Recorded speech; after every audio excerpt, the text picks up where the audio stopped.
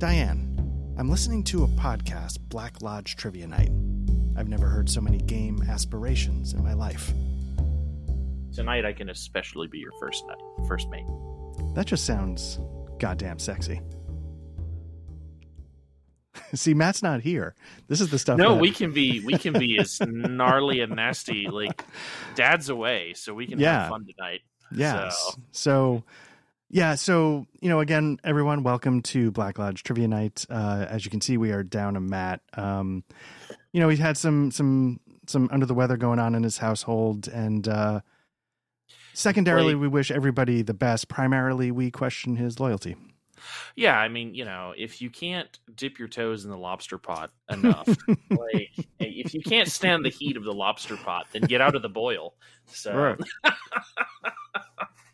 What are you having today? You having some lime water today, sir? It's always so.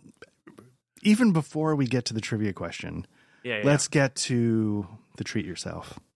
What pampering do you have going on? Anything going on with you right now? Well, I've got my vest, my Hugh Hefner on, my nice. Hugh Hefner special, and they didn't have Papa Pilar sherry cask, so I'm just drinking regular Papa Pilar tonight. Very nice. And I feel like we have to save the candles and the cucumber slices for the actual sessions. Oh, you got a candle? No, it is not lit in honor of in solidarity with Matt not being here today. So I have to stop being such a basic bitch and get on some candle action. That's a confusing statement, but yes. I need to be a basic bitch and get on the... Yes, now we're talking. Is that it? Okay, there we go. I think so. Yeah, I mean, it's like boo season, so you need to get some falling leaves and some, what other flavors of candle? Tobacco and sage bush. I don't know.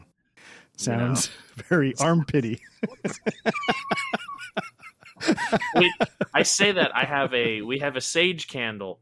Not okay. Wow, I'm gonna see now. All of the Wiccans just got involved. We have a sage candle, but it's like Italian garden or whatever. But it's mostly sage. Nice, so. Very nice. And sage is the one that dispels the spirits. Yeah. So my house has been spirit free since 2018 too. So. Just like my Mara. I can't do no. Hey, baby, that's not true. She doesn't watch. Yeah, so I will tease this before we get to the meat of the show. I might have some candles en route. They might be here for the next official session. We'll have to see. Are they sent from hell candles? I'm going to hold. I think they're still on a break. But yeah, I was going to say when you guys talked about that they were on a break, I sort of pulled back a little bit and tried to find something else. But hopefully I can debut them in the next Otari or whatever's next week. I think, I mean, since we finished, I mean, we're in this kind of weird holding pattern now, aren't we? Yeah. Because we've got Otari, but we don't have the third seat filled right now. So yeah. Well, and I want to just don't need tons of detail because this is going on the internet, but how are you holding up? You're in a little bit. Good. Yeah. Baby should be here. Whenever. We're down to 2 weeks. So it's, all right. And there's our second sponsor for the night. Trojan Condom. Oh, never mind. Crotch candles. Crotch candles. No, we're very excited. Nice. But you must be in go bag prep. Windows. Yeah, no, I was actually getting my go bag ready tonight before we go. We're very going. Nice. So yeah, my wife. We can edit that out or not. Yeah, my wife and the baby's go bag are ready to go and already in the car, and the nice. All of the car seat and everything's. I was about to ready ask to the car seat. Yep. Yeah, I need to take it to the fire station this weekend to have them jiggle. Yep. And make sure, insult my install skills. But is this as tight as you can get it? Sir, we don't know if we can trust you with the baby. Why don't you take your wife home one of these calendars with all of these buff firemen on it? She obviously could use it. So I'll say this. One of the thoughts my wife and I had leaving the hospital is, oh my God, I can't believe they're letting us leave. Yeah. We're very close to feeling that, because I think everybody feels this way. We're going to totally jump the shark here. I feel like in my head, the voice that's Patrick, the voices that I hear in my head, right? It's still that same 16, it stopped growing at 16. And it's like, okay, well, I'm still 16 or 17 in my head. Yeah. And it's like, wait, now I have another little human. That's it's terrifying. Yeah. It's exciting, but terrifying. And I'll tell you, I don't know if it means I'm developmentally stunted, but that part doesn't change. In my head, I'm still the way I was when I was like 18, beginning of college. Yep. It just stops right there. I keep waiting for the day that it's going to flip over, and I'll be like, I need to throw out my band t-shirts, and I need to get suspenders, and start talking about stocks and Roth IRAs. Well, I mean, why not both is where it, because even true. Even my father, when he was 72, he's like, I'll be honest with you. I know when I look in the mirror, I'm 72, but when I'm doing shit, I feel exactly the same mentally as I did. It's so bizarre. I wonder, it feels like anyway, that's a software and a hardware issue there somewhere. It didn't sync up, but for all of us. Yeah. Well, anyway, I'm glad to hear all that. And, it's exciting. Yeah, it's fun. Yeah. I'm ready. I'm ready to be poor and sleep deprived. So that's But so basically just exactly the same as I am now. Nice. All right. Are you ready for some trivia? I am. I wish I had. Are you more? I know, this is sort of, you jumped on some Twin Peaks before this. Mm-hmm. Are you a hardcore Trekkie? I do like Trek. Okay, so I probably should have came up with, because there will be Trek, but I came up with a question for Twin Peaks. All right. And I don't know if this is hard or easy, but I'm probably going to get it wrong either way. So yes, That's okay. Here we go. I don't know if you know, but Laura Palmer was found murdered in the opening 2 minutes of the show. I know, spoiler alert. Shit. As part of the forensic investigation into her body, part of the autopsy, they pulled a letter out from one of her fingernails. Mm-hmm. Do you remember what that letter was?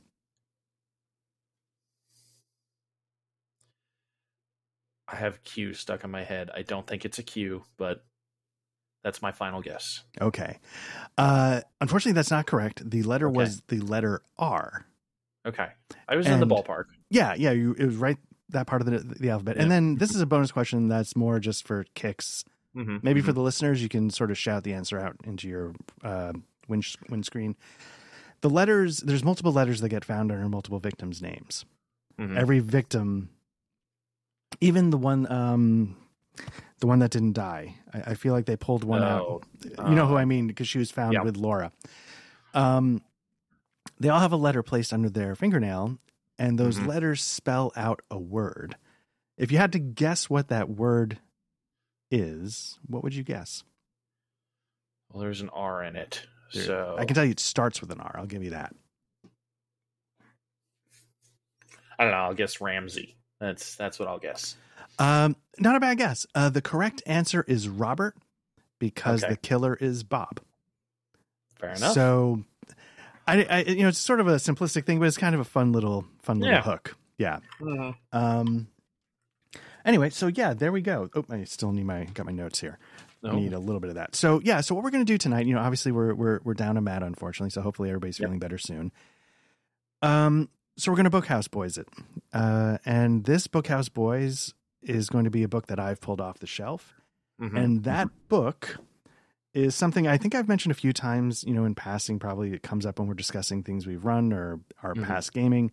And that book is Deus Vult. I guess I got to hold it back here. From Mongoose Publishing. Mongoose Publishing is better known for Traveler. Yep, they're the current. Yeah, and they do a fantastic job with Traveler. 2300 AD they brought back, which actually is near and dear to my heart. I'm so glad they didn't just stick with Traveler. Mm-hmm. They also might do. Do they do basic role playing? They might do BRP. I think so.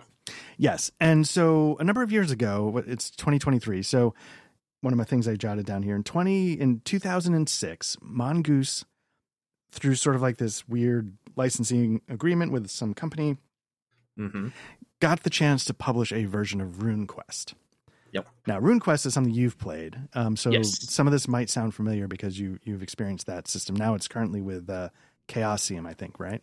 Correct. Yeah. Yeah. Okay. So as part of that, they publish their own RuneQuest, and I think people start to say like, hey, let's get that right back, because that's kind of an old school big time game.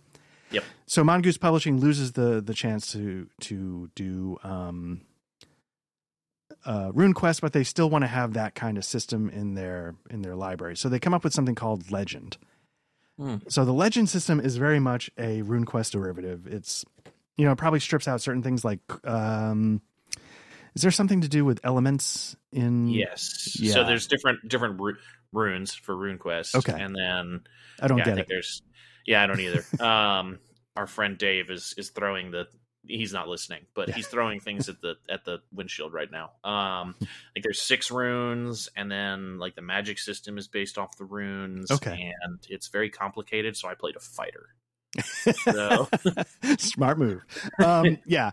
All of that is obviously not in Legend, but a lot of other parallels exist. It's like 3d6 for your stats.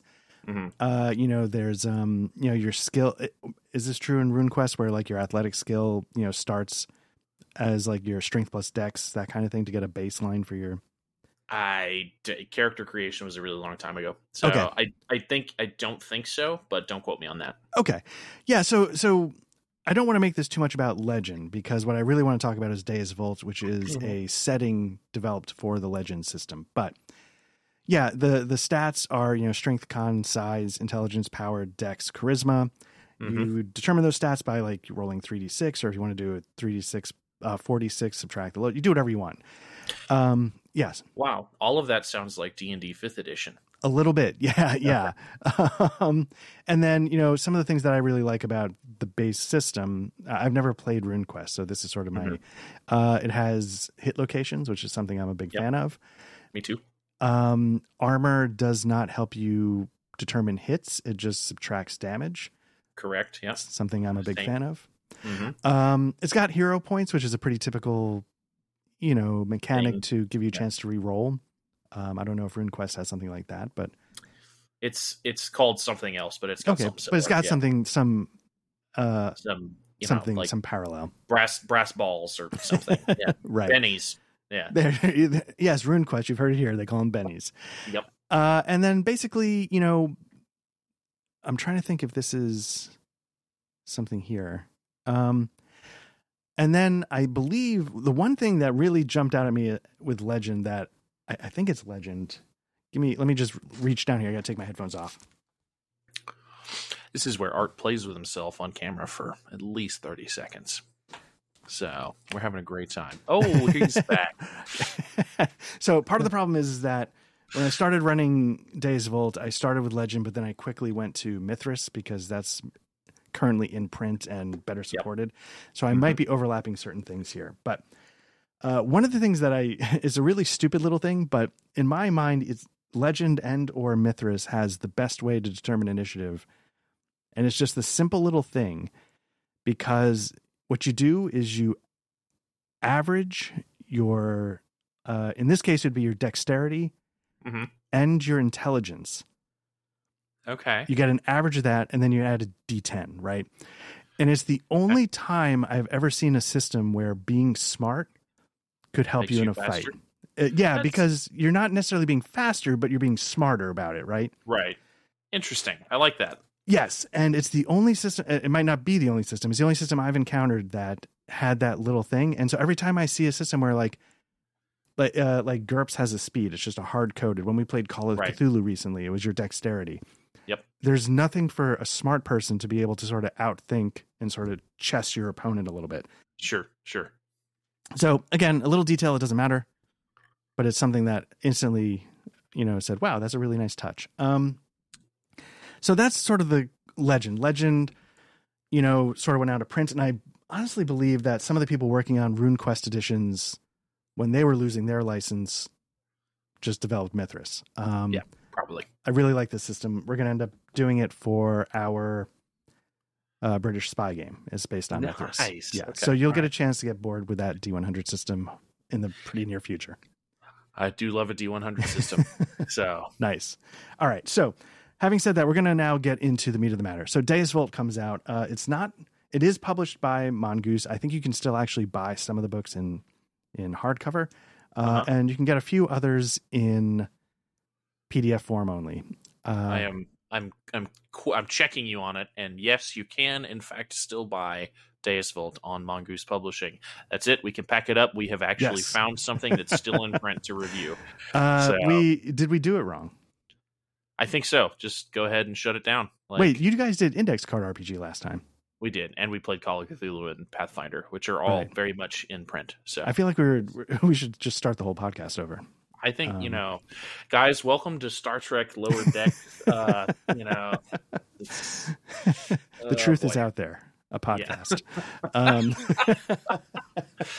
Oh man! All right. So, brought to you. Yeah. Sorry, what were you about to say? I was gonna make an X-Files joke, but we're here now. So. Let's go for it. I love the X-Files. No, I can't be put on the spot now. Oh, keep going. So Deus Vult.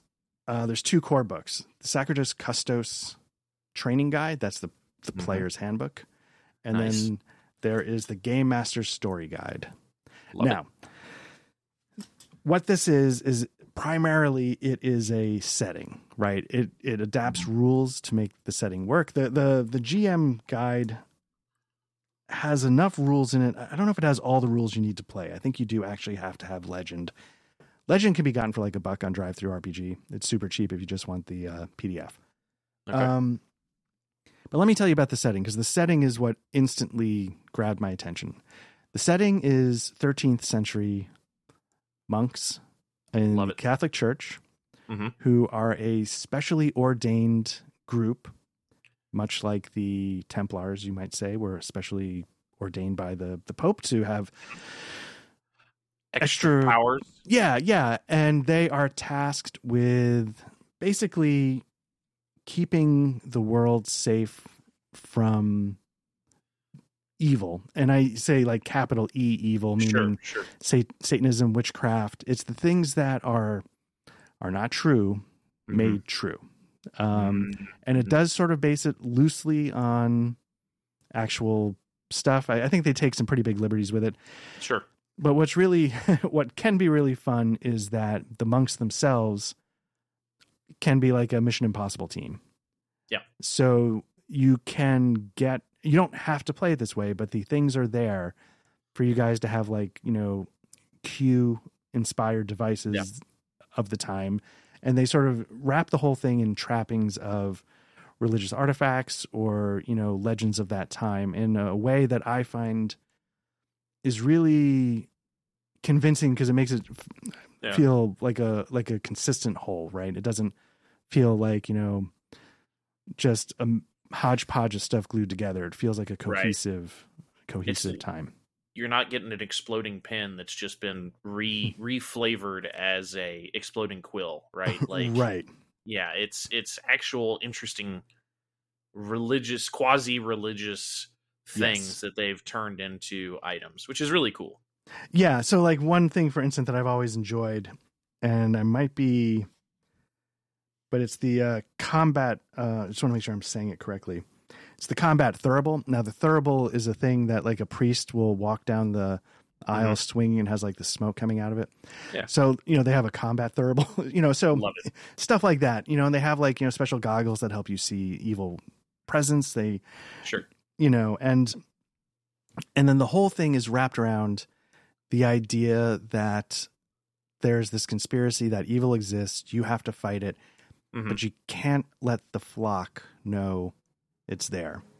And there's even like a prayer that's said in the book as part of the character thing that sort of explains the ethos of the order, which is the group of monks that the characters play, where it literally says something like, it's better to let like 1,000 people die than to have one person, know the truth. Know about us. Yeah. So it takes a very hard, kind of grim, dark line on how you treat common folk Mm-hmm. in the face of this presence, in the face of this evil, because I guess in a way, if you think about it, like, you know, the thinking at the time might be, well, if you're good, you're going to go to heaven, so it's not the worst thing in the world. Yeah, it's a reward for the sacrifice that you're making, right? Like, right. Thanks, guys. Yeah, exactly. And I don't want to, like, I don't want to make any comments about religion. This sure. game involves it, but you know, hey, you know, whatever. But so it's like getting all of the cool stuff from Hellboy, but just in a medieval setting, or medieval X-Files or Men in Black, right? That's perfect. Yeah. And so instead of being aliens and X-Files, it's going to be evil, demons, you know, hellhounds, you know, things like that. Things that go bump in the night. Yes. Yeah. Yeah. So the idea is when you create a character, basically what you do is you sort of, like I said, you use the legend system to create the character. It's not that important, you know, it's 3d6, whatever. That's not the point of this. But the idea is that you you are initiated at Mont Saint Michel. Yep. Mont Saint Michel is a lot of people know this. Some people might not. It's a real place. You can go look up pictures of it. It's this. I was about to say, it'll be here on your screen. We'll superimpose Mont Saint Michel in post. It's a stunning architectural achievement. It's basically this walled fortress that stands just like when the tide is out, it's surrounded by water.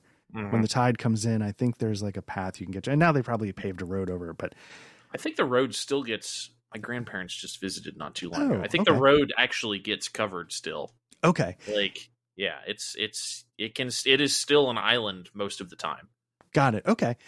So it's a really evocative location to sort of, and for me at least, to really get the juices going. And so, you know, the Sacerdos Custos training guide, the player's guide, you know, it spends a lot of time, you know, translating some of the legend systems and rules into a more like, you know, church kind of thing, you know, like things like, you know, contacts, backgrounds, things like that, training specialties. There's basically like, I think 5 things you can go into, and there's sort of your classes. One's called the Custodian of Arms. One's the Custodian of Secrets, the Mortification of the Body, the Mortification of the Mind, the Mortification of the Soul, and the Custodian of Words. So like the Custodian of Arms, you can imagine is like your fighter. Yep. The Custodian of Secrets, you know, seems to be a little more focused on sleight of hand, stealth. Is it roguish? Very much so. The Mortification of the Body. It's your healers, right? Your clerics and that kind of thing ish. Kind of. Yeah, it's interesting. You know, they have, honestly, weirdly enough, you can also get a little down and dirty on boating with these guys. I don't know why, but yeah, it's got like athletics, brawn, resilience. So they can resist. So maybe it's more like they can take a beating, take a punishment kind of thing. Yeah. I don't know who that would translate to in a D&D thing, but then the Mortification of the Mind, it's sort of weird there. They could be more of a, you can get into courtesy, commerce. So they might be a little bit more of a front-facing face kind of character. They're the front of the party. Right? Yeah. Then there's the Mortification of the Soul, which maybe that was because spoiler alert, I've played this with Art in kind of a different light. We'll get into that, but yeah. So it might not be a 1-to-1. Yeah, but that's what I'm playing a Mortician of the Soul. So okay, and I might have made that a little bit more. So in this book, it's like art, courtesy, culture. I might have made it slightly more bardish. I know you do. It's very bardish things. Yeah, because I know you play the bagpipes as part of your power. They do. They do. So yeah, and then you know, like there's community of faith. You know, so you can get your contacts. There's like, you know, wondrous devices, which involve, like I was saying, like there's things called like a spyglass, which these days is just old blasé. Crap. Yeah, but back then, like there's one of my all-time favorite books is a book called The Name of the Rose. Okay. And it's a murder mystery that I absolutely love. That is basically this exact setting. You know, it's a monastery in like the 13th century or whatever. And the main character, you know, part of the thing that makes everybody go ooh and ah about him is that he has a pair of glasses. Oh, but nice. Of course, back then, you know, that's unheard of. Right. But he knew like a Middle Eastern grinder that was able to make lenses in a certain Sure. way. So it's sort of his mythic status is that he has something that we can take for granted. Yeah. So there's things like that, but there's also things like a brazen head, which, you know, can give you answers to questions that you ask, or you know, so there are things that can give you sort of like I was saying, like Q-like devices that give you special powers. You know, relics, you know, I'm kind of a low magic, kind of low fantasy kind of guy. But if the magic involves relics and prayers and alchemy, I can buy into it a lot more. Yep. So this game does that too. It, you know, like saints' finger bones. The order has a number of these relics. Each bone is from the body of a saint, and it can be worn around your neck, and it can give you a little bonus. There's the blood of Saint Januarius that gives you other bonuses. So like it sort of incorporates like real. It covers both of those bases, where it's like these are cool things you can use in a game setting, but it's also got that really cool historical flavor that I think all of us like, right? Like it's cool to tie stuff in like that. Yeah, and I think all of us. That's a broad generalization. I was about to say all of us is in like our friend group. Yeah, we were all about that. Like, right. You know. I think I've always been.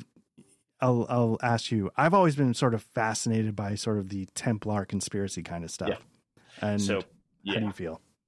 Well, my favorite and pretty much the only video game series that I still keep up with at all regularly is Assassin's Creed. Like that first one in 2007. It's been a while. Was like just opened my eyes to the horizon. And I don't know how much of the Assassin's Creed game stuff you did, but it's Assassins versus the Holy Templar Order, basically. Spoilers. Yes. And it's just that whole conspiracy of how they control it's all very good, and I'm all for it. So I mean, I enjoy an entertaining conspiracy anyway, but this particular kind of conspiracy is so so the Templars are part of this setting because obviously they would be, but and you can use them as a conspiracy. So and so, you know, again, I feel like I'm not so. Part of the character creation process that I do is there's something called the trials, and then it's the trials. It's something mentioned in the book. So every new initiate, in order to become a fully fledged member of the order, has to experience a trial. And the trial is something that takes you literally to your limit. And if you can survive it and pass, you become a member of the order. And it's not guaranteed that everyone survives this trial. And so one of the things that I like to do that is not necessarily, you know, decreed, but I like to give my player characters a chance. Like, do you want to invent your trial? And give them a chance to sort of, and I don't remember if you did. I did. Yeah. Okay.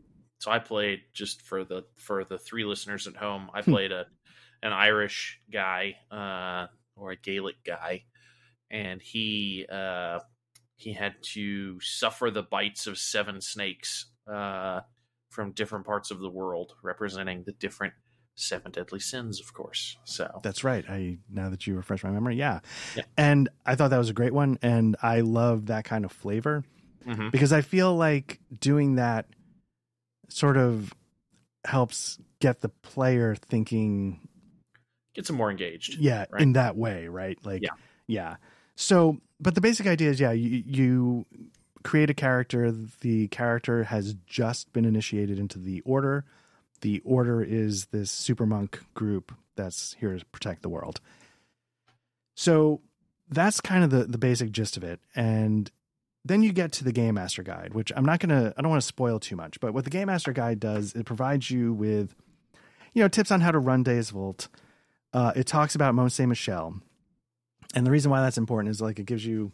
I'll show you. Like, it gives you a little picture, and it gives you a couple of maps, but it also breaks down all of the personalities in Mont Saint Michel. Now, because I've run Deus Vult twice, the first group, Mont Saint Michel, if I haven't mentioned, it's off the coast of France. So Deus Vult is meant to be France. French. Yeah, it's France first, at least. You can go other places, but It's meant to take place but I decided, I'm going to do England because I Mhm. did France with the first group and your group is in England. So Correct. we didn't do as much with Mont Saint Michel as my first group did, but it gives you like a quick biography of all the big players at Mont Saint Michel, and it gives you little things about what's going on. Mhm. So right off the bat, it's sort of setting things up like, hey, there's things going on in behind the scenes that your players are not going to know. Okay. There are things going on behind the scenes with this guy who's connected to the Vatican, and he's located in Italy. And they've stashed this guy away in Germany, and he's a little crazy, and he does this. So it's giving you all these different types of things. And it really does. And it mentions the person in England, like she's running something in London. Londonium. Right. And it gives you little tricks about what's all going on. And then it gives you like, hey, here's some of the evil groups, like sorcerer groups, which I'm not phrasing well, but groups of witches, and it gives you little stories about them. In the one we're playing right now, was it like the Brotherhood of Tuscany or something like that? It was like, yes, that is our villain group. Right. And so what I thought might be interesting, because I was sort of reading through it, like, okay, what motivates them? Mm-hmm. What's their connection to this group or that group? And then it sort of suddenly made me think, well, why would they be in England? Right. Mm-hmm. And so you start to, it really lends itself in my mind to sort of a puzzle box conspiracy kind of thing, what's going on behind the scenes based on how it presents the information. Right.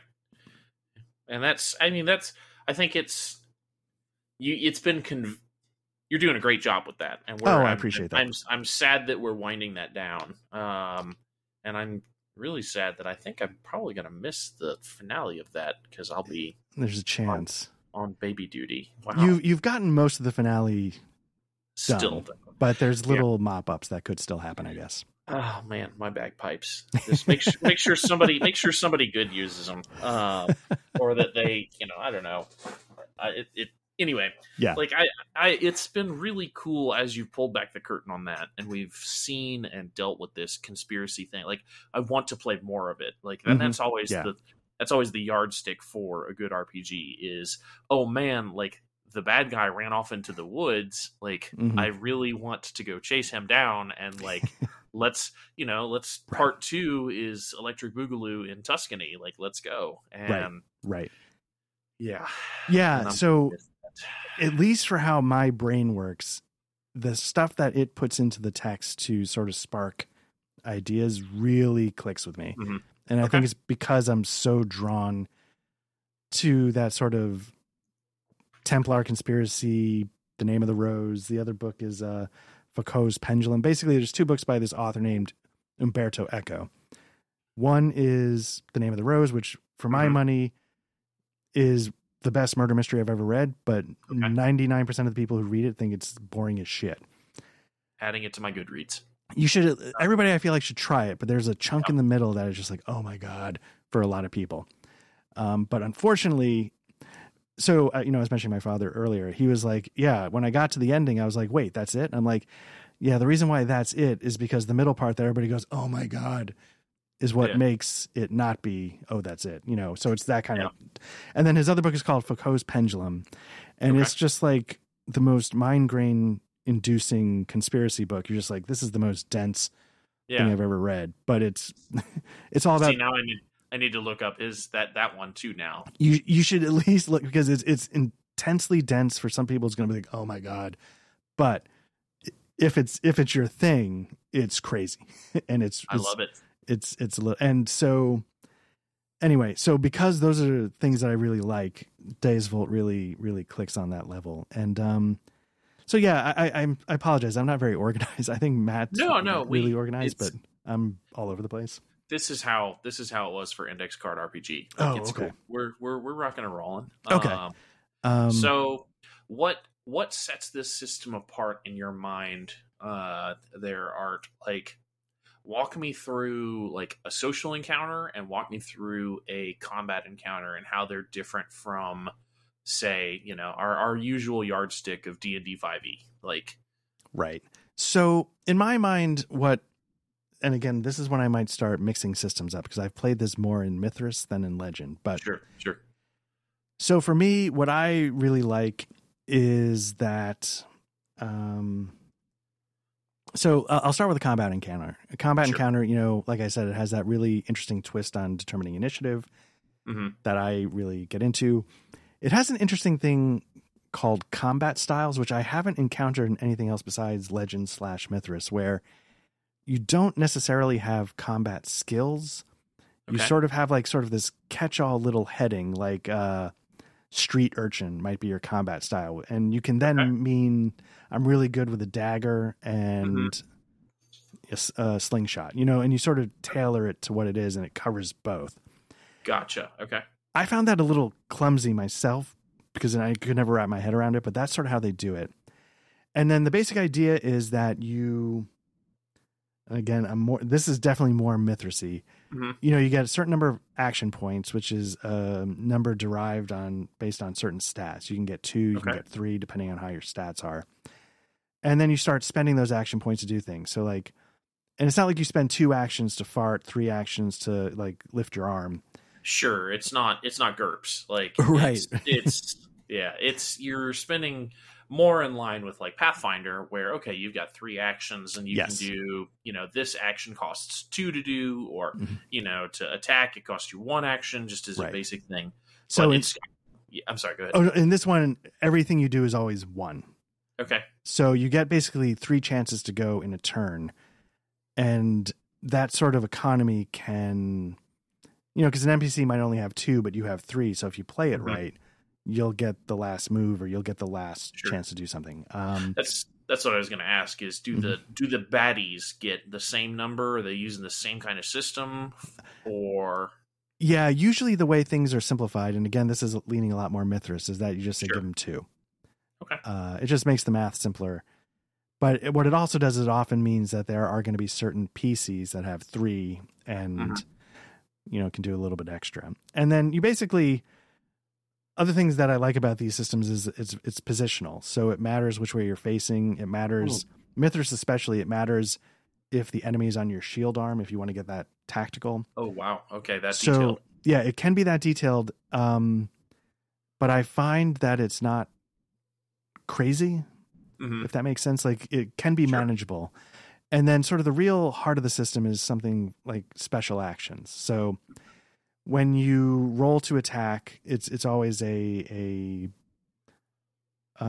comparing, right? It's an opposed roll. So you roll your attack, the enemy rolls his attack, so to speak. Sure, his active defense or whatever. Yeah, and then you're comparing levels of success. So you can succeed or critically succeed. You can fail or critically fail. Just like in Call of Cthulhu, if I'd actually read the rules. Yeah. So these are all probably BRP, basic role-playing based. Yeah. So you make those comparisons. And so if you have 1 level of success, if you succeed, they fail, that's 1 level of success. If you critically succeed and they fail, that's 2 levels of success. And so you would get a number of special actions depending on how many levels of success. You get 1 for each level of success. Okay. And these can be things like, bypass armor, disarm, and so it can sort of add some flair to the combat as well as speed it up. Okay. You can do a knockout blow kind of thing. So I think the idea is you're meant to not beat each other to death until you run out of hit points, like D&D. You're meant to, oh, sorry, go ahead. No, I'm agreeing. So I think you're meant to succeed in a comparative fashion and then use that to create openings and exploit them. Gotcha. The main drawback I've found, at least with Mithras, Legend's not as bad, is the number of special actions can be a little unwieldy, so that unless you really internalize them, you're going to be sitting there going okay, what do I want to do? Flip. Yeah. So it's a system that rewards a group of 3 to 5 people who are all bought into the system and say, okay, this is what we're going to play. Yeah. And I imagine that's the kind of guys that you're going to have, and gals, whatever, playing, that are like, okay, we want to play this super medieval conspiracy X-Files, Men in Black, and this is our game that we play every month or every 2 weeks. And Yeah. And it's going to reward that. And we'll get to this a little later on, maybe near the end. the number one reason why I converted Deus Vult to Savage Worlds was to get away from those special actions. Yeah. Because I had players, it was a couple times I had players say like, you know what, I don't care enough to figure out the special action, just keep going. Yeah, and that's a shame. Yeah, as soon as that happened, I was like, yeah. And it just so happened to be around the time I was discovering that Savage Worlds is awesome. Yeah. Yeah. And it's so awesome that I carry around my core rulebook with me at all times. Nice. Are you getting the 5th printing? No. Okay. No, I'll get a PDF of it if I need it. Yeah, and just have it for reference. Yeah. Right. But right. So what I'll say is, like, you know, it gives you like a little bit of every single person in Mont Saint Michel. How many pages of that is there for Mont Saint Michel? So the people might be like 20. That's pretty good for a little book like that, because I imagine there's about 100 pages in there. The Game Master's Guide might be like 160. Yeah, to have 20 pages, to have an eighth of that dedicated to just personalities in one place, that's awesome. Yes. Yeah, and like I said, you know, they give you little pictures, they give you little bios, they tell you how to play them if need be. Yep. And you know, here's Talus, the preceptor of London, the person that you. Hey, I know her. Yeah. Yep. And so it really gives you a chance, you know, it gives you the structure of the church. It, you know, gives you a little background about the Inquisition and how it could tie into the Deus Vult setting. You know, it gives you, like I said, some witchcraft groups, some sorcerer groups. It gives you everything you need to get started. But for me, what was really great is that it gave me, like, you know, a foothold in, and then I started adding and trying to come up with stuff. There's other books in the series that can fill that in if you don't want to do that work. There's like Shadow Societies, you know. There's sanctuaries, which are different places around the world that are what you could imagine. Can you give me your 3 favorites out of that? I imagine you've read that cover to cover. I have. So let me see. They actually only have 3 sanctuaries: Cairo, Cologne, and Trove. Where's Trove? Trove. I might be saying that wrong. Troves. But so, and what they do is they give you little adventures for each of these. Cairo sounds really interesting. That sounds really cool to me. Yeah. And they also have like a campaign called, you know, I never say this word right. It's Rouen. Yeah. So, you know, it's a French city. And then there's also one in PDF that takes you to the Holy Land. And I don't think it starts there, but I think it builds there. It's there. Yeah. So there's plenty of materials if you don't want to make up your own. But for me, what I do and what I did, for me, this is my Dungeons and Dragons. Right. This is the exact kind of fantasy, like almost exact kind of fantasy I'd like to run. So, like, not fantasy. Right. Yeah. Exactly. So very low magic, but it, you know, re-flavors the magic into religion, miracles, you know, things like that. No, it's really cool, and I love the setting, and this is getting me all horned up for it again. And especially too because I'm coming at it from a different side. I haven't read these 2 books that you recommended. I'm definitely going to read them because I'm almost done with Cold Moon Over Babylon. Thanks, Matt. Great recommendation. And I'm looking for something to read. But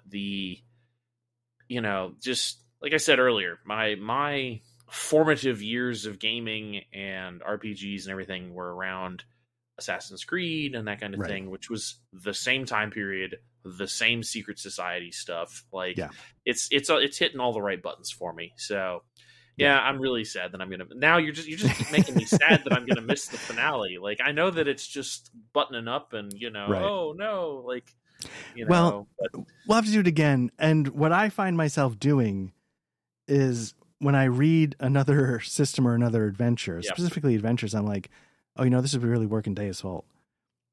And so what I ended up doing is, like, you know, the adventure you guys are currently running through, I took from the system Shadows of the Demon Lord. Oh, nice. Because I read this and I was like, I'm curious about Shadows of the Demon Lord, but this would make a great Deus Vult adventure. And you just, you know, and for me, it's easy to convert because I'm converting whatever the stuff is into the real world, right? It's So, bouncing off of that, would you consider Deus Vult to be like your home system? Like, is that where you're most comfortable? Like, that's when because you say you read something, you say, "Oh, that'll go into Deus Vult." Yes. Like, so this is where you live, right? This, yeah, and yes, yeah. So this is the setting that it's easiest for me to picture. It's easiest for me to spin up ideas in. And it's the system that got me back into GMing as an adult. Okay. Gotcha. And it's because I love this idea so much. Mm-hmm. So currently on the Black Lodge Trivia Night channel, you may see some videos up of me playing Darklands from back in the early 90s. Darklands is kind of this setting as well, and it's something that's been formative in my thinking of what I like in gaming. And so when I decided, like, hey, you know what? I'm ready to put on my big boy pants and give GMing another try. I was like, how can I run Darklands as a role-playing game? Because it's something I knew I'd be excited to do it, right? Right. And I did a lot of research, and maybe it was faulty research or incomplete, but I came across Deus Vult, and I was like, that's it. Okay. And so I don't know if it's one of those you always remember your first, even, or if it's because the draw was so strong that I was going to naturally think of that anyway, even if I didn't have a system to put it in. And I know, like, what's the vampire stuff? Masquerade. Yeah, so that company makes Dark Ages Inquisition, which is like a lot more of a, I think, like a darker, edgier kind of version of. Never mind. I'll ask you. I'll put it in the chat. Okay. So I think Dark Ages Inquisition is one version, and it's by the company that does like Vampire. And then there's also from the Call of Cthulhu folks, Cthulhu Dark Ages. So that is something that caught my interest big time. And I was like, ooh, I want to run that. Right. So it's probably very similar. Mm-hmm. Yeah. So, I think I would have found something eventually. Sure. But what I did appreciate about Deus Vult was that it really leans into it. Let's get to the Savage World part of this. Yeah. It lends itself to being a lot more fun. Yeah. I think that's what I was trying to get at with Dark Ages Inquisition, where it's, I'm reading, it could be, a little heavier on the, trying to be grim and edgy and, and whatever you want to interpret edgy to mean. I get you. There's an edge, like I love Warhammer and Warhammer 40K, but that's just grimdark to be grimdark for grimdark's sake. Like it just pushes it, like, here's the line, and it's just, we're 100 miles ahead of that line. Like it just, it doesn't even take itself seriously anymore. And but then there's the super gritty, like, did you ever see this Into the Spider-Verse movie? The animated one? First one I did, the first one. Yeah. So Nicolas Cage's character, Spider Noir? Mm-hmm. Yeah. That's like, there's that level of grimdark, like where it takes itself super seriously, and it's just like, it gets a little much. And yeah. So don't be Spider Noir for RPGs, everybody. Right. And so, I think once I started stumbling across these other things, I think had I not discovered Deus Vult, I probably would have landed on Cthulhu Dark Ages. Okay. And I got to say, if you ever run that, like, rock hard, I'm in. Yeah. Well, I mean, the next one for me might be Weird War. Savage Worlds. Oh no, would it be? Oh, so I mean, of course, when I come back, Eat the Reich is going to be. It's near and dear to my heart. So I salivate every time I see another Kickstarter update. Like, I'm so ready. No, but there's a game series called Weird Wars in Savage Worlds, and there's Weird War 1, which I have run multiple times and is fantastic. Great war, but Cthulhu-y, conspiracy theory-ish, League of Extraordinary Gentlemen kind of stuff. Yes. And then there's Weird War 2, and then you go back to like Weird War Rome and Weird War. I think there's a medieval one too, and it's Dark Age Cthulhu basically, but with a Savage World spin to it. Yes. So yeah. Yeah. So as I said, you guys, the version you're playing is what I consider my final version of Deus Vult. And that is when I converted it from the original Legend. I, first tweaked it to get it running in Mithras, because Mithras had VTT support where Legend did not. And that was essential to me getting this off the ground. Yep. Deus Vult is also the one where I discovered Foundry. So there's a lot of a lot of firsts. Yeah. And so, but then finally, there's some things that just felt like a weird fit. Like you have these like weird devices, you have sort of these cool, and then they even describe it as like, hey, you can run it as a mystery, you can run it as a conspiracy, you could run it as James Bond, the monks. Yeah. And as soon as I saw that, I was like, that feels Savage Worldy. That's yeah. And so Savage Worlds, it was so, again, maybe it's because I love Deus Vult. It was so easy to bring it over.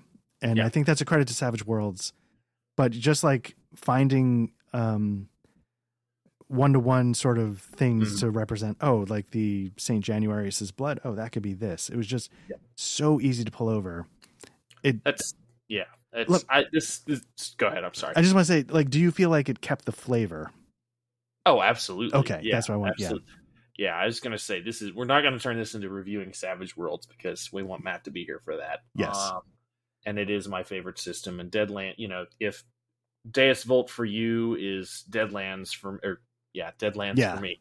So and it's just, I've run so much stuff just converted over to Savage Worlds. Yeah. Just like I've run Star Wars games, I've run World War II games, I've run Sword and Sorcery. Like, it's just everything that you want to do is just, that's why every time we look at the shelf, like, oh, what do you want to play? I'm like, well, I've got a bunch of these other games that I could read about and learn how to play, or we could just play Savage Worlds. And good job, Pinnacle. I know you guys are listening. Yes.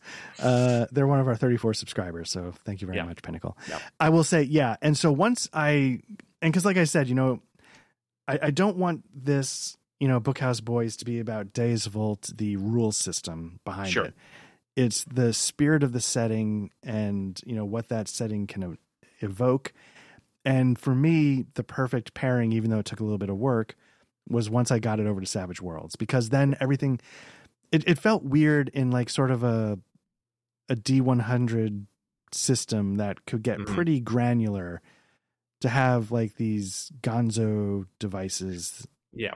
And it felt, and so like it turns a lot of those gonzo devices into like bonuses and stuff like that, where I feel like Savage Worlds can turn some of those gonzo devices into actual powers, spells. What do they call their perks? Is it perks? Yeah, it's perks. You know what I mean? Yeah. So there's different, I know we're embarrassing ourselves that we don't know this thing. But it's sort of like the beneficial traits you can take. I know GURP sort of has this edges. That's what. Edges. Thank you. So it lets you have sort of more flexibility how you convert these gonzo devices into gameplay. Mm-hmm. And so, and I know that Mongoose currently has the rights to it. I wish it was still more actively developed, because Legend is not actively developed. Yeah. And I do wish they could start to separate the setting from the rules a little bit to make it possible. Make a 5e edition, get paid. Make a Savage Worlds edition, have fun, And so, notice how we kept those two things separate, everybody. Fun and pay. Anyway, we'll get our cease and desist here in a sec. Yeah, Pinkertons. Pinkertons knocked. Yeah. So it's I think that's fantastic. I mean, who, like, of all the people to call Pinkertons? I'm so glad that we live in the 1920s where you can have union busting goons show up. Anyway, let me get Moonpunks off the shelf over here, and we'll do a review of that. But anyway, So it was just so I just want to say, like, once I got it into the Savage World setting, it's when it finally felt like, here we go, it's finally done. Yeah, and And it's been a joy to play. It's always it's been some of my favorite campaigns to run. And I say, like, the first one that I did, I did in sort of Mithras, which is like almost the native rule set, and Sure. Close enough anyway. Yeah, and the Game Master Story Guide has this really nice little starter adventure in the back of the book. Mm-hmm. And when I read that, because I love the setting so much, I just started having all these ideas. Yeah. And so I ended up expanding that little intro adventure into what I thought was like a really fun time that set up hooks and established this and had, little conspiracies going on and like, right. Oh, she's doing weird stuff and you don't quite know why yet. And, it was just an absolute pleasure to dive into. And part of me wishes I had that Savage Worlds mentality right from the start. I think we would have had so much fun. Yeah. I think I can't say it enough that I have had an absolute blast with, and I've only caught the Savage Worlds part of Deus Vult.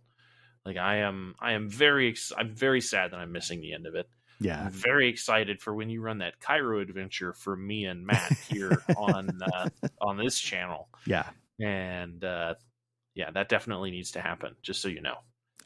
No, I will tell you, like, it's the one I will always happily, like you were saying with you in Deadlands, it's the one like, oh, you guys are feeling that? I can definitely come up with something. Yeah. I can always whip out a Donner dinner party scenario and let's go. Like, yeah. I mean, it's so, okay. So I've gushed like a fangirl the whole time, but that was expected. Sure. You are a player and it was sort of your first, did I set any expectations coming to meet them? Was it something you were actually curious about where you're just like, yeah, hell, I'll give it a shot. Why not? Well, I mean, on the other places that you can find me, I'm the game slut, right? Like I'll play whatever, anywhere. Right. And that's true. So, but I had wanted to take part. Actually, to be perfectly honest, I'd wanted to play in an art game. At the time, we weren't doing. Yeah, you're welcome, Dick. We weren't playing in Black Lodge Trivia Night yet, and I'm like, oh, Art's running a game, and I've been trying to get through all of the GMs that we know, and I'm like, I want to play in a game that Art's running. And so the opening popped up, and I'm like, okay, well, I'm going to play in that, and the amount of prep and everything that you did for it was fantastic and a good time. And again, I was going to be suckered in no matter what, because I like the medieval setting. I like the fact that it's all conspiracy-ish, so it was twisting my nipples just as much as everybody else. Just like I was really excited for it. And, then I get to be a bagpipe playing crazy Gaelic guy, with a mace, like, sign me the fuck up, right? Yeah. So did it live up to all that? Yes. Okay. And absolutely. Did it, because you guys were the guinea pigs, did it work in Savage Worlds so far? Yes. I would say, and I think this is just a Patrick preference, I don't know if I would play the same type of character again. Like, the more games I play, the more that I find myself just, if I'm not... I want to be more directly impacting the action. Like I don't want to be a support character. Like I don't want to be a caster in the back lines. Like, give me some heavy armor. Let me go smash some stuff, or a loincloth, and let me go smash some stuff. And just be that big dumb guy in the front lines, right? And so playing the support character, and again, this is not a knock on you. This is or Savage Worlds or the setting. It's just the way I tooled my character up.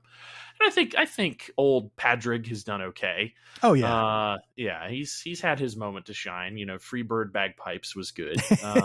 Yeah. But and whatever distracting everybody saying that the plague was coming is a good time, but it's yes, it has checked all the boxes. I have had a great time with it.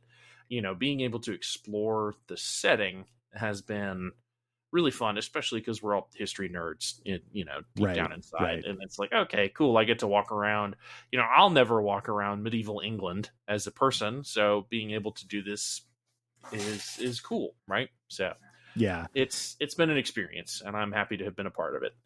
Yeah. I appreciate that. It's been a blast, obviously, for me. And kind of the thing I'm starting to realize about Deus Vult is that you may not actually need Deus Vult to run a mystery in the 13th century, right?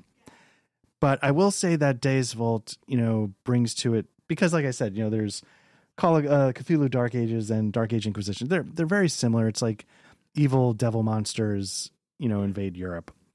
But I will say that Deus Vult has a little bit of a lightness to it that I thought made the conspiracies fun. It's not trying to, right. It's not trying to be like dark eyeshadow goth, No, it's not, again, it doesn't take itself seriously. Yeah. And yeah. like in a great way. It does to a point, right? Right. Like it doesn't cross the line though. And it's a very hard line to define and talk about, but it's a good time. So I will say the one thing that running Deus Vult in Savage Worlds was really one of the great things about it was that it showed me, I wasn't sure how Savage Worlds would handle an investigation. Mm-hmm. And I thought it handled it great. Yeah, I would agree with that. I mean, we really only got into combat, I think about 6 or 8 sessions. Like we fought 2 or 3 of them. Like, yeah, barely any. And we had a great time every night. Like, so it did very well. And part of that, I think it's a credit to the players. I mean, you guys make it fun, right? But I don't think like, oh, sorry. Talk a little more. Yeah. I mean, the players are just, oh man, just so good. Just a combination of just excellence you rarely see these days. Handsome and girth, like, and that's like 85 Bears, kind of. You know what I'm talking about. But yes. But it showed me because I have like Realms of Cthulhu, I have Deadlands Noir, and I was like, but does it work? Because it's meant to be Gonzo, right? I kept hearing the word Gonzo every time I thought of Savage Worlds. And I don't think that what we've been doing has necessarily been Gonzo. No. I mean, it can get that way. Yes. The climax was like, okay, yeah. Sure. It's going nuts here. But the individual, like, what we were doing, like, yes, the characters...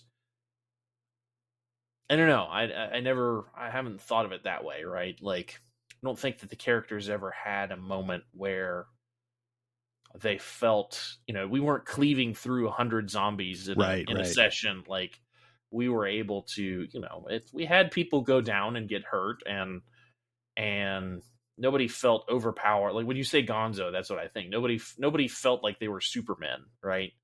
Like I mean, they were heroes. They're heroes, obviously, in a B movie, but B+ movie. But right. but it's they're not plowing through red shirts, I guess. Right. Yeah. So, all right. Well, I don't know. Is there anything? I feel like I've sort of droned on and on in a discombobulated way for long enough. Is there anything you wanted to? We've had Diary of the Mouth for about an hour now, so no, nice. It's been good, man. How many? We'll do the little wrap up. Yeah, I can take us out. How many thumbs do you give it? So obviously it's 12 thumbs up. It's definitely a damn fine cup of coffee. Yep. It's or is it a slice of apple pie? I don't know which it is. It's a slice of apple pie, right? Oh God, Matt's not here to correct us. I know the adult's not in the room. I don't know. Oh no! But whatever it is, it's the good one. I think both. Like it's a cup of coffee and a slice of pie. For me, it definitely it's one of the best for me, and I think it's at least worth checking out. It's over at Mongoose Publishing. I'll try and link to it in the description. But otherwise, Patrick, I really appreciate this. It was really fun for me because I love it so much to just have a reason to talk about it over and over and over. Yep. But otherwise, we're gonna get out of here. We're Black Lodge Trivia Night. We have our YouTube channel here where you can watch all of our actual plays. We've got some video game stuff, and we've got Bookhouse Boys and Damn Fine Coffee. If you don't want the video portion of that, if you want audio versions of the actual plays and Bookhouse Boys and Damn Fine Coffee, it's wherever you get your podcasts. Follow us on Twitter, Blue Sky. We're at Black Lodge RPG. And we'll be back soon. Hopefully everybody's feeling well on Matt's end. And we'll probably be back with some Otari pretty soon. was about to say Otari, and then after Baby, we'll probably have some Star Trek Adventures coming out. That would be great. Yeah, I'd be up for that. Yeah. And you and Matt are going to do some spooky season stuff, I think. So that's the hope. Yeah. Well, yeah, we haven't planned it out too well, but it is. We are a quarter of the way through October almost. So better get on it. Yeah. All fellas, right. everybody. Yeah. Take care, Patrick. This was great to chat with you. Good time as always, man. Take care. Take care. All right, bye.